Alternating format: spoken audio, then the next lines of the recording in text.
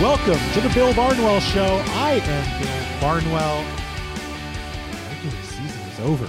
I can't believe it. It feels like we're in week 7 of the year, but the season is over. We are getting ready for the postseason. Today we're going to wrap up a bit of the news we saw over the weekend, some coach firings on Monday, and we're going to talk about one of the collapses of the second half of the season with someone who's been watching them very closely. Joining me to talk about the Jacksonville Jaguars, unfortunately for him as a Jaguars fan, as someone who watches the Jags closely, but also talk about these coach firings and some of the big decisions we saw or didn't see on Monday, is someone I've been meaning to have on the show for a while. Great football writer for SB Nation and other places. Great follow on Twitter as well. It is football writer JP Acosta. JP, how are you, sir? I'm doing great. Thank you for having me on. I feel like this is the perfect spot to talk about football, but also get in as many wrestling references as possible. Yes, I will see. I want you to try and sneak something in that only myself and Nate Tice will be aware Oh, of. this is going to be so much fun. Yes, I'm looking forward to that. That is I did not occur to me, but that's 100% correct. We have a lot to get to. It's been a really interesting couple days. Like I said, we'll get to the Jag stuff in a minute, but let's start with some of the news we saw over the last 24 hours. And that starts with 12:01 a.m. Eastern, where the Falcons did not want to go to bed sad, didn't want to go to bed mad. They went to bed knowing they had fired Arthur Smith. So, eventful day for Arthur Smith. He gets blown out against the rival Saints, with the opportunity to potentially make it to the playoffs if things had broken his way, which they did not. He gets his team, they run up the score on them. Jameis Winston goes rogue and ignores Dennis Allen's decision to kneel near the goal line. They score a Jamal Williams touchdown. Arthur Smith is furious. That is going to be our last image of that man as a Falcons head coach, if not an NFL head coach.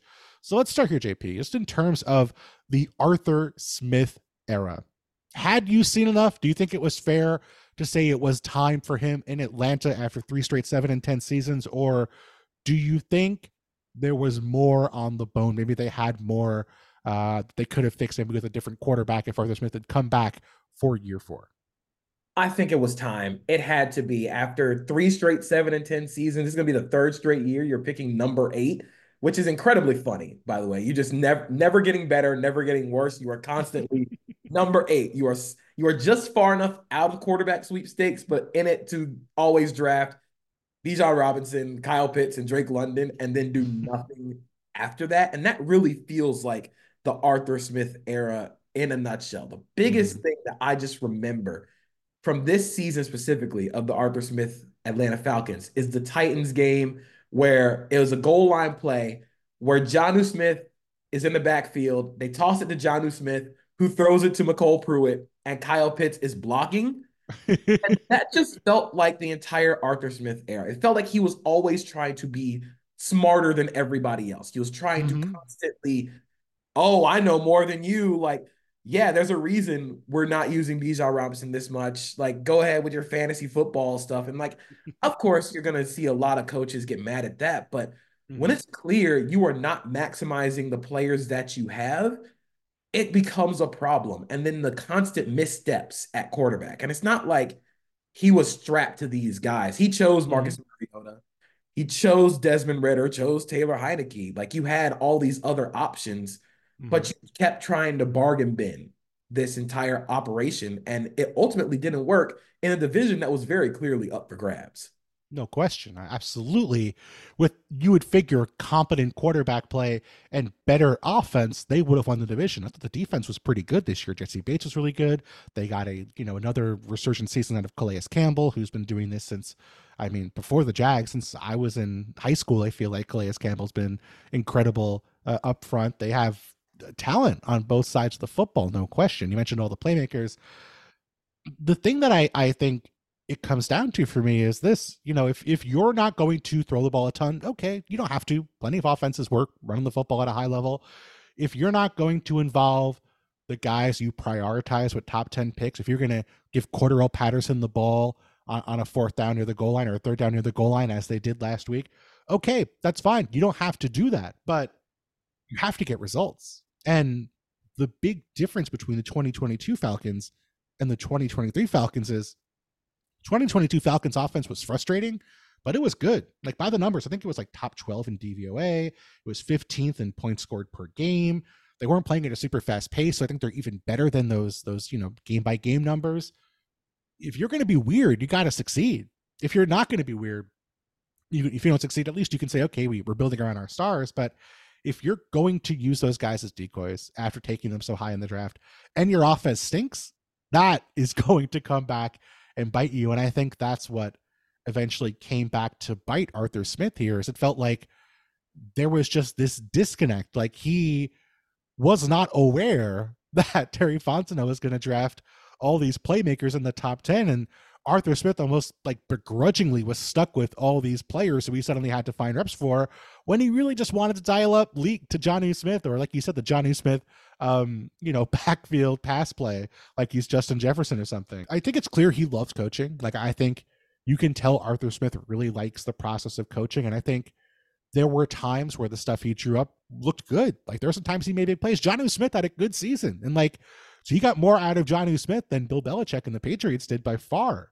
But it just felt like there was this disconnect. And frankly, if the Falcons were not going to use those guys, they would have been better off taking an offensive lineman, taking a pass rusher, taking guys who they actually were going to prioritize, or maybe more than anything else, draft a quarterback. Because like you said, they were not willing to take that big step. They were one of the first teams who came out and said, we are good on Lamar Jackson. I think Arthur Blank has come out since and said, we couldn't make it work under the cap, which I guarantee you, if they wanted to sign Lamar, they could have found a way to make it work for an offer sheet under the cap.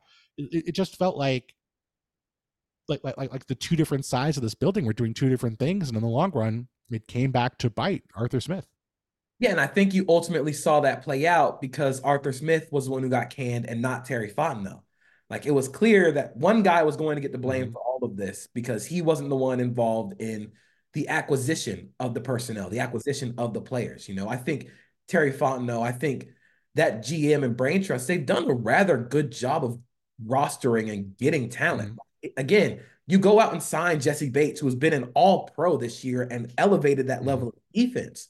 But it's just the constant missteps at the most important position in football that's ultimately going to sink you. And really, I think Arthur Smith is just fine. Like, I think he'd be just fine just calling plays. I think a lot of guys, I think a lot of coordinators in the NFL are just fine just calling plays. You don't have to be a head coach. Like there's a lot more that goes into that than just, oh, let me call up this, let me just dial up this cool leak play to Jonnu Smith. And while we'll enjoy it watching the game, it's like, hey, maybe you can do this with some of your best players and not your second tight end.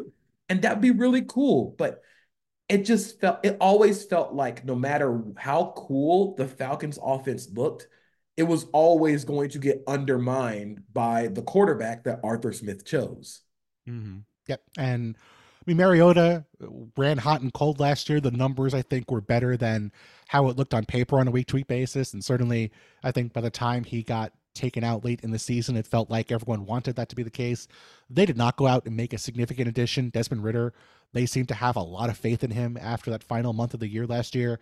The guy I compared it to all offseason was Davis Mills, where I just felt like they had a month of like okay performances, and they were using that as reason to not bring in anybody to really challenge um, Desmond Ridder.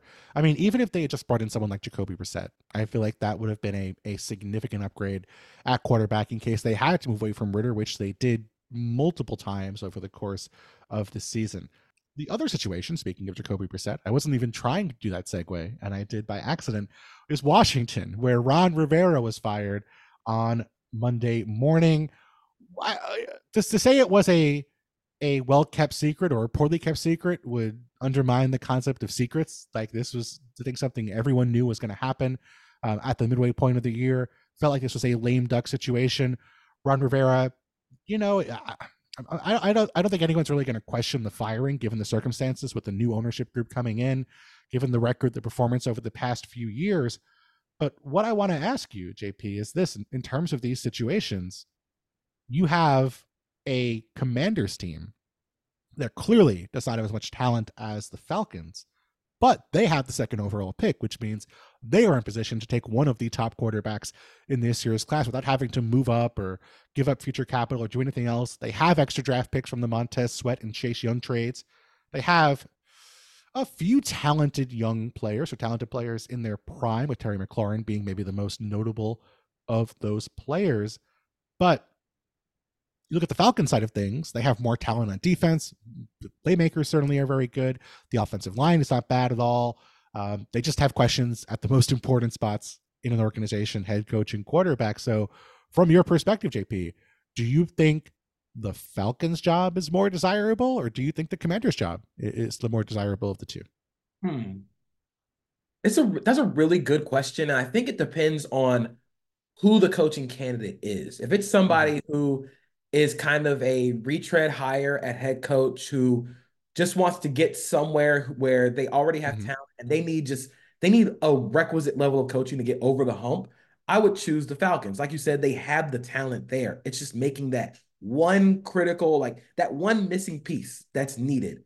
But Mm-hmm. if I was choosing somewhere where it's like, oh, this is my first head coaching job, you get a blank slate like the Commanders have. You have the skill position talent. You need to revamp that offensive line a little bit.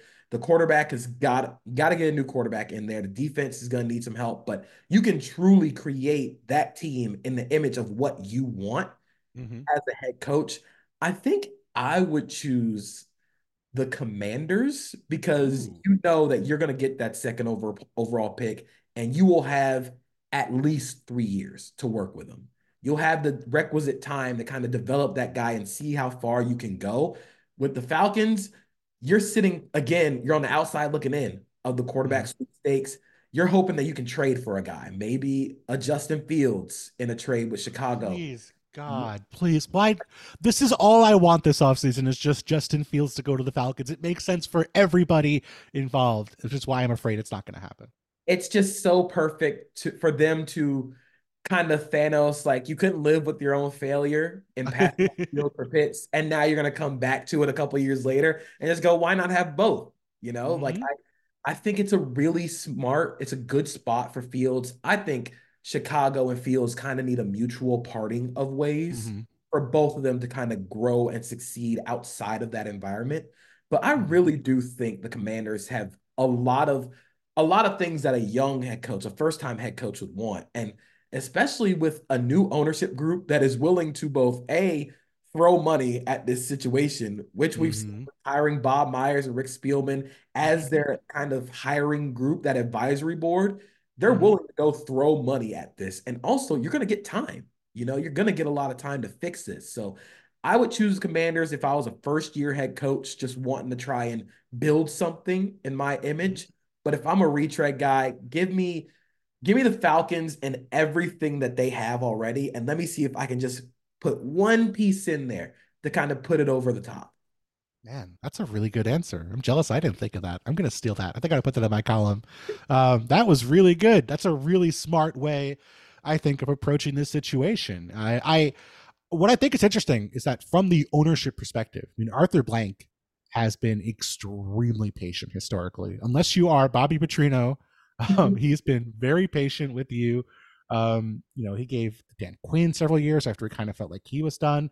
Mike Smith was there. Mike Smith was there for like 2 or 3 years after it felt like he was kind of time for him to go. I'm a little surprised he moved on from Arthur Smith after 3 years. I kind of felt like, given Blank's history, he might have been a little more patient with Arthur Smith. But maybe this tells us. Arthur Blank, I think, is very well liked around the NFL. He's not the youngest guy in the world. Maybe he is getting more aggressive, thinking, "I want to win a Super Bowl, and I want to see that happen in the next few years." And I wonder if that means maybe they're more likely to go for, like you said, a veteran coach or a retread coach or a guy who thinks we are just one coach and one quarterback away. And I think it's going to be a really interesting spot. They're going to have, I think, a lot of people who think that job is really enticing. Maybe some people who think the job is not enticing at all because of the quarterback situation. And I'm intrigued to see. I mean, the Commanders, they're setting their sights high. Like they're out for Ben Johnson. They're out for Mike McDonald. They're out for the most prominent candidates in this cycle. We'll see if they're able to land any of them with the resources they have and the opportunity they have with the second overall pick and sort of that blank slate, like you said. ESPN Tournament Challenge is here. And guess what? I'm doing my bracket right now. Making picks, predicting upsets, winning my bracket group, and leaving my old life as a part-time voice actor behind. Hey, you never know. And if I can do it while recording this awesome commercial, you can too. Anyone can bracket. Download the ESPN Tournament Challenge app to play the #1 bracket game. Presented by Allstate. ESPN Tournament Challenge is here. And guess what? I'm doing my bracket right now.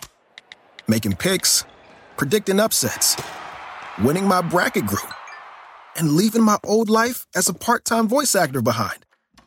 Hey, you never know. And if I can do it while recording this awesome commercial, you can too. Anyone can bracket. Download the ESPN Tournament Challenge app to play the #1 bracket game. Presented by Capital One. One coach who was not fired on Monday, despite plenty of rumors that that would be the case, was Bill Belichick, where Bill Belichick spoke to the media and he said basically some effect of, I'm willing to give up personnel control if it means it's best for the organization, which to me, I don't know what you think of it, but kind of sounds like he wants to do what it takes to keep his job in New England. I wasn't sure if he was just going to be like, well, screw it. I don't care. Either I'm shopping for the groceries or I'll go somewhere else. Or, it kind of seems like he's being conciliatory given the circumstances. So from your perspective, JP, thinking about Belichick with the Patriots, number one, are you surprised he's still there as we record this Monday evening? And number two, do you think that offer of giving up some personnel control, maybe all personnel control, maybe it's just going to be a coach, do you think that makes the possibility of Belichick coming back to New England more realistic? So I never really got into the Bill Belichick is leaving New England thing. Really? Okay. I just think they're tied at the hip. I think if it were to happen that Bill would end up leaving the Patriots, I don't think he would coach in the NFL again. I just think those two are tied together. It is Bill and the Patriots, which is why I think him saying he would give up personnel and personnel decisions is so profound, because this kind of feels like, hey, I'm doing whatever it takes to stay here. And really, I think that's been the biggest problem for the Patriots. It's been the Patriot way has been kind of, they've taken bits and pieces out of the brain trust. It's kind of like when you have say you have this huge faction and just people just keep getting picked off. You put them all in different places. And now you end up with Road Dogg as the only person in the faction. And yeah, Road Dogg is cool, but it's not the same. It's not the same as it was in the 90s. So I think getting new ideas, especially into that room, is going to help so much. Even if Bill can just stay. And I think he's done a good job developing some of that defensive talent. Before he got hurt, Christian Gonzalez was playing at a really high level. Kyle Duggar's fantastic. Christian Barmore is playing fantastic. Jelani Tavai has been one of my favorite players to watch. That's because of how they use him in so many different ways. I just think they need some new ideas in the Patriot Way hive. It might not look like the Patriot Way, but maybe a remixed version of it in 2024 might be a better thing for Bill and Patriots going forward.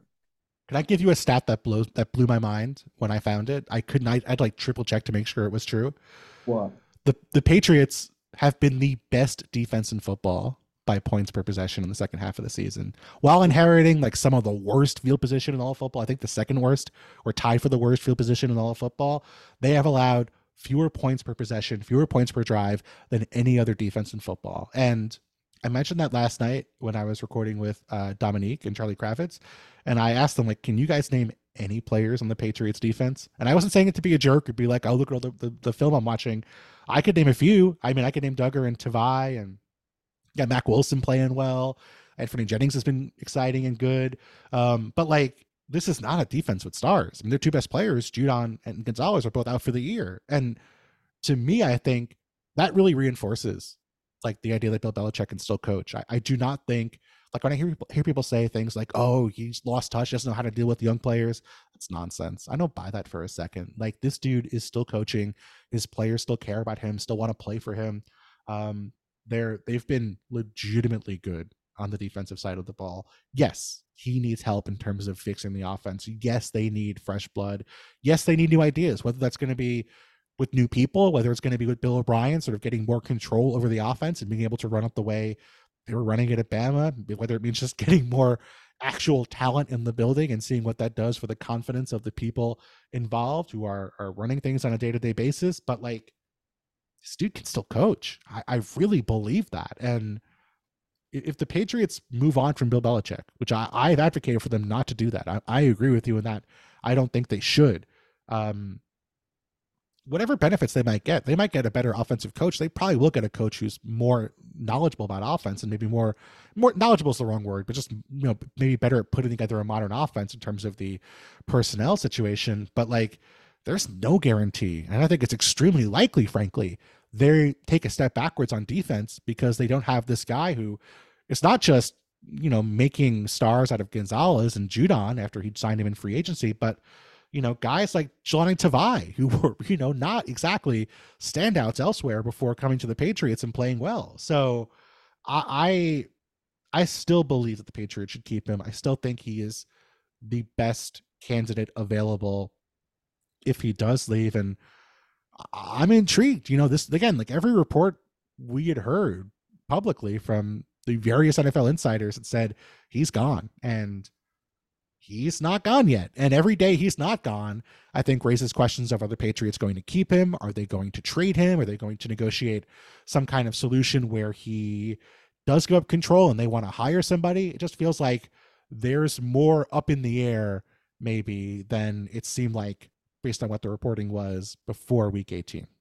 Yeah. And going from one bill to another, hey, Billy Gunn needed to be daddy in AEW. This is another one of those, like, hey, maybe you get some new blood, some new ideas. That's especially the thing. Again, he got Jalen Mills is playing safety for the Patriots and has played pretty well at a position that he hasn't played in the NFL before. So he can still go as a defensive coach and as a coach in general. It's just the talent acquisition on the offensive side of the ball. That's where you need the new ideas, the new minds to come in. Maybe it's, bringing in somebody from like, hey, let's go see what the Ravens are doing, or hey, let's go see what the Chiefs are doing. Maybe bringing a guy who's just going to give new ideas, give new, yep. Like, hey, let's not have to do this Patriot way thing anymore. Let's juice it up a little bit. Yeah, and I think the Patriot way was not necessarily about what worked in 2001 working now. Like, they were on the cusp of things in the past. They were the ones who went out and ran the spread in 2007 with Tom Brady and all those receivers and revolutionized football. They were the ones who were, went out and drafted Rob Gronkowski and Aaron Hernandez and went more two tight end and sort of changed the meta of the NFL that way. They're the ones who were bringing in Chip Kelly to talk about tempo and experiment with that before Chip Kelly joined the NFL. Like, they were on the cutting edge of offense for so long with Tom Brady helping in terms of what they can do. But that's what I find so strange is they were open-minded, they were aggressive, and now it feels like that is not the case. So I don't know. We will see. Josh McDaniels was apparently at the game last week. He stepped in the VIP area, which, one of those things where it's like, oh, Josh McDaniels spotted backstage. Is he going to sign with this company? And then feels like a month later, he suddenly has a job with the company. So why is Josh McDaniels in the impact zone? What's he doing?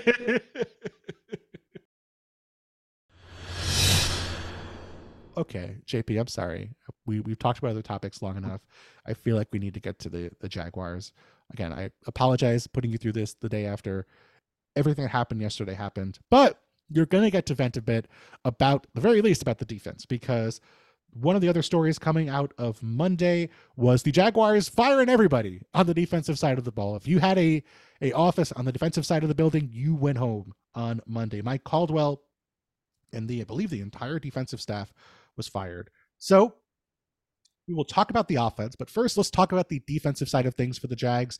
Do you think this move was warranted? Was it overdue? Do you think they're not to blame for what happened? How do you feel about the Jags basically deciding we need to start over on defense.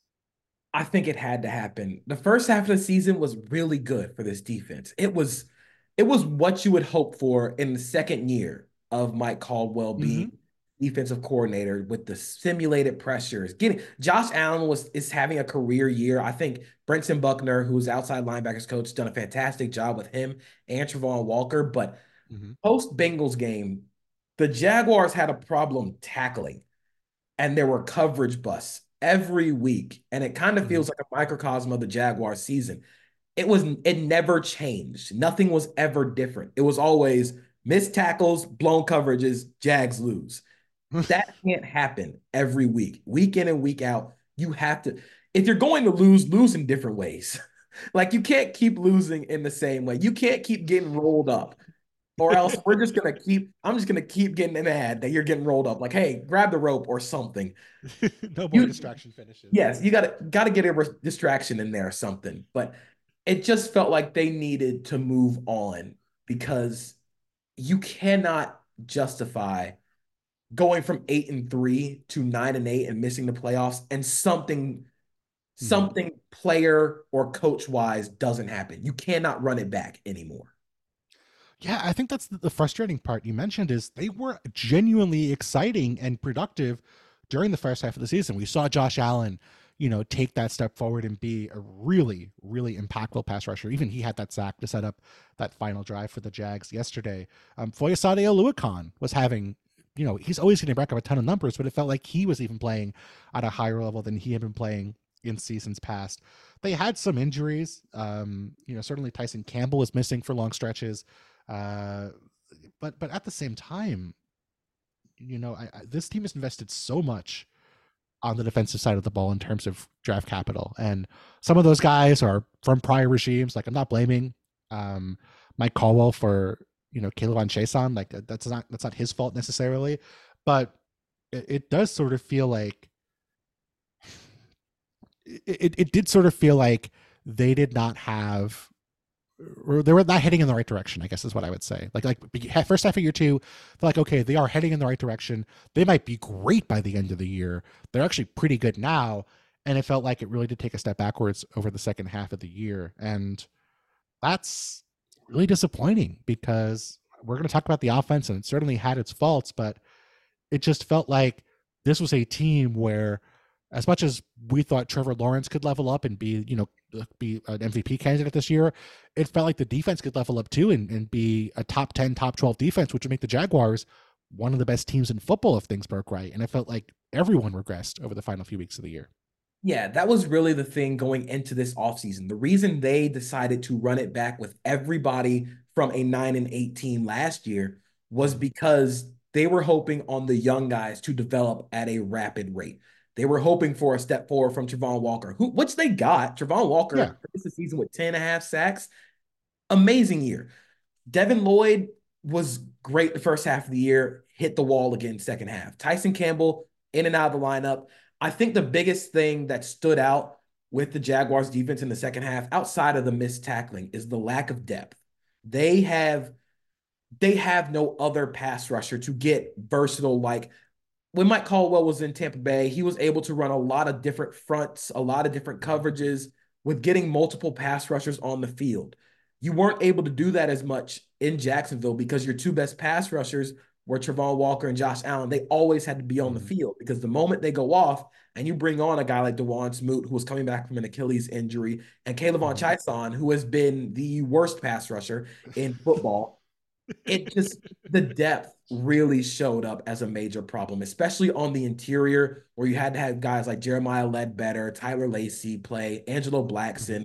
You just didn't have the requisite depth of a great team. And when you don't have the guys, the coaching has to make up for that. But really, it's just the Jaguar season in an entire nutshell was just a lack of depth and organizational failure. I think that's the biggest thing. Yeah. And you mentioned that something had to change about this coaching staff or about this team after all the disappointment in the second half of the season. It felt to me from the outside, as someone who's not part of Jaguars Twitter, who just follows a lot of people who happen to be part of Jaguars Twitter somehow, it felt like Press Taylor was kind of the person that people were really focusing on as this guy is the problem with this team. Are you surprised he's still in his position after Monday and seemed to get a vote of confidence from Doug Peterson? I'm not surprised because this was also Doug Peterson's downfall in Philadelphia. Keep holding on to Press Taylor and continuing to give him multiple swings at the bat, despite the offense completely turtling within itself this season. It felt like you were always waiting for the breakout Jaguars game, the game where everything got put together, but they couldn't block up front, which completely throws off everything that the Jaguars want to do. That was the entire plan. You get more development up front. You go and draft Brenton Strange. You want to get into 12 personnel and be able to run the ball, and you can take play action shots off of that. That's what worked in the back half of last year. You didn't get that step up. I think this year, FTN Fantasy tracks adjusted line yards. Last year, the Jaguars were 29th in adjusted line yards. They were really bad last year. This year, they were 31st. So somehow went from bad to worse while also being dead last in the NFL in percentage of runs that were stuffed, which were hit at or behind the line of scrimmage. You couldn't block last year. Travis Etienne had 1,000 yards despite not having a good offensive line in front of him. That feels like a Press Taylor problem as well as a personnel problem. They couldn't get into the play action. Like the biggest Jaguars plays this year were off of play action where Trevor Lawrence is able to throw it deep, but they couldn't consistently get to that either because the offensive line couldn't block or Taylor was not calling it. But I wasn't surprised that Press Taylor is staying because Doug genuinely believes in him. He is his guy. He brought him from Philly. He was the reason he got fired in Philly. He was going to bring him back this time. So it just feels like, again, they're going to go more. It's players, not coaches or organization, which we'll see because that's what happened last year.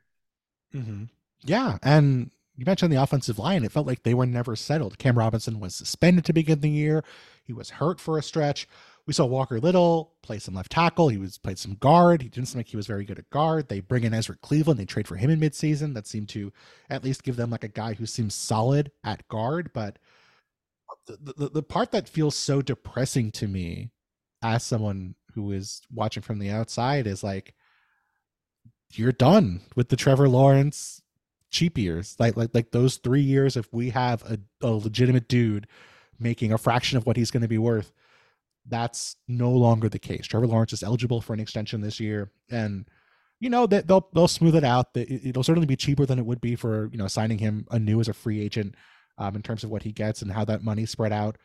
But this is the year where they should have had the most depth. This is the year where they had the most resources to spend on stuff around the roster to supplement Trevor Lawrence being on a bargain deal. And that's not going to be as easy in the years to come. And that is depressing to me because it felt like this was a missed opportunity in so many ways this season. And I don't know if Press Taylor is going to be better in the years to come. I don't know if they're going to have a better offensive line in the years to come. Certainly they have to make changes up front, I think, in 2024. And I look at the offensive core, and the one guy who stands out as a major question mark to me is Calvin Ridley. And I want to know from your perspective, JP, do you think Calvin Ridley should be back? Do you think he will be back at wide receiver for the Jags in 2024? I think he will be back. I think you don't include those incentives with the Falcons for that trade unless there is like some sort of gentleman's agreement that, yeah, we're going to sign you and when you hit free agency, whether it be he plays so well and the Jaguars were great and they signed him to an extension during the season, or it kind of happens like this year where there were big games, but there were also some major, major timing issues. It was every week. There was always Ridley ran in, Trevor threw it out, or they were off. They were off somehow. So I think he will be back just because of the sheer numbers, and I don't think you can justify giving Atlanta a third-round pick for a guy who essentially was a one-year rental. I think I think they'll probably have some sort of like, hey, Calvin hits free agency. And then they're like, hey, we're going to re-sign you just to kind of skirt around giving Atlanta the second round pick so you can keep that second round pick. But in terms of should, I mean, you you get really bare. The cupboard is really bare when it comes to the Jaguars receiving group. And it's not bare because of the talent, it's bare because it's sort of redundant, Mhm. where Christian Kirk is the motion slot. You get him into a bunch of different spots and he'll win in the intermediate level. That's also Mhm. where Calvin Ridley wins. And Yes. Zay Jones is the vertical threat, but he missed games with knee and hamstring issues. Mhm. And you have Evan Ingram, who also wins in the short yardage. Yes.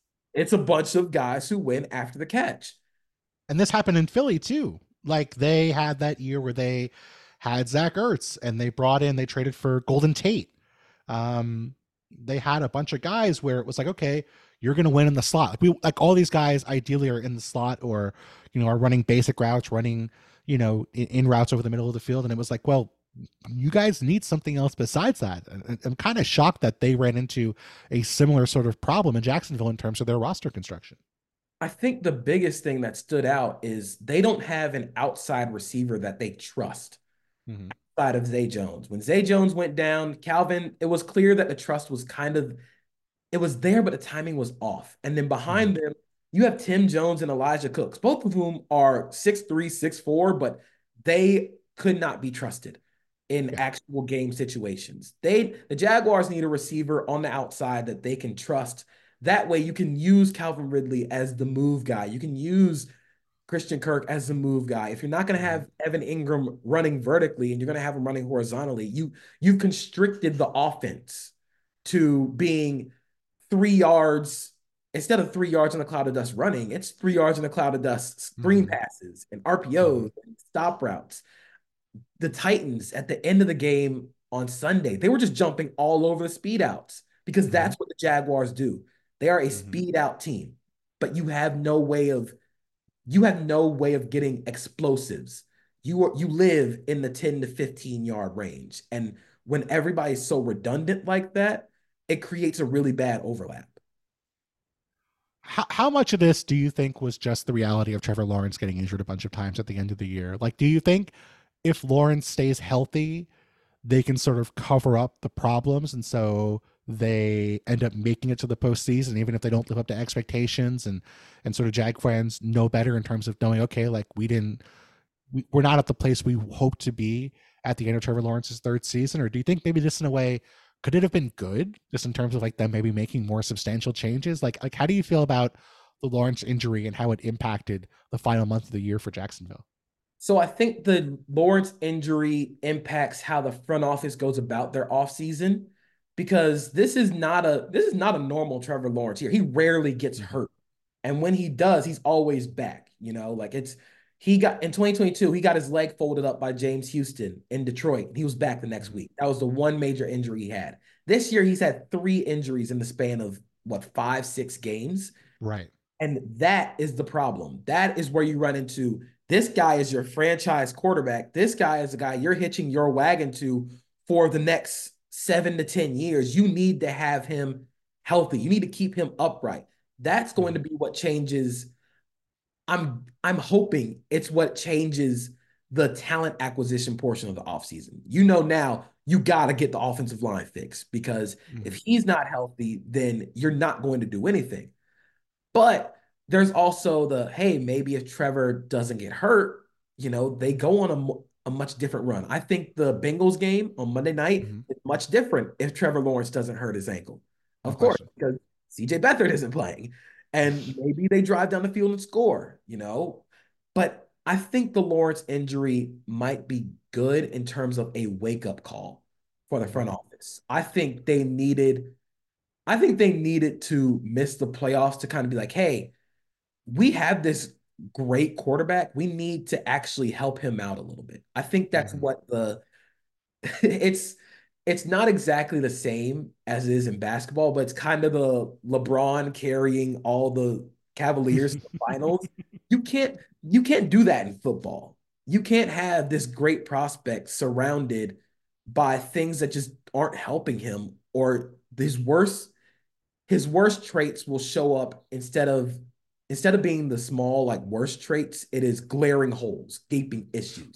Because everything now becomes, if he does something bad, it's a turnover or a negative play. You have no margin for error within the offense. And that's where I think the Jaguars needed this wake up call to be like, hey, we got to keep this guy upright and we have to help him out a little bit.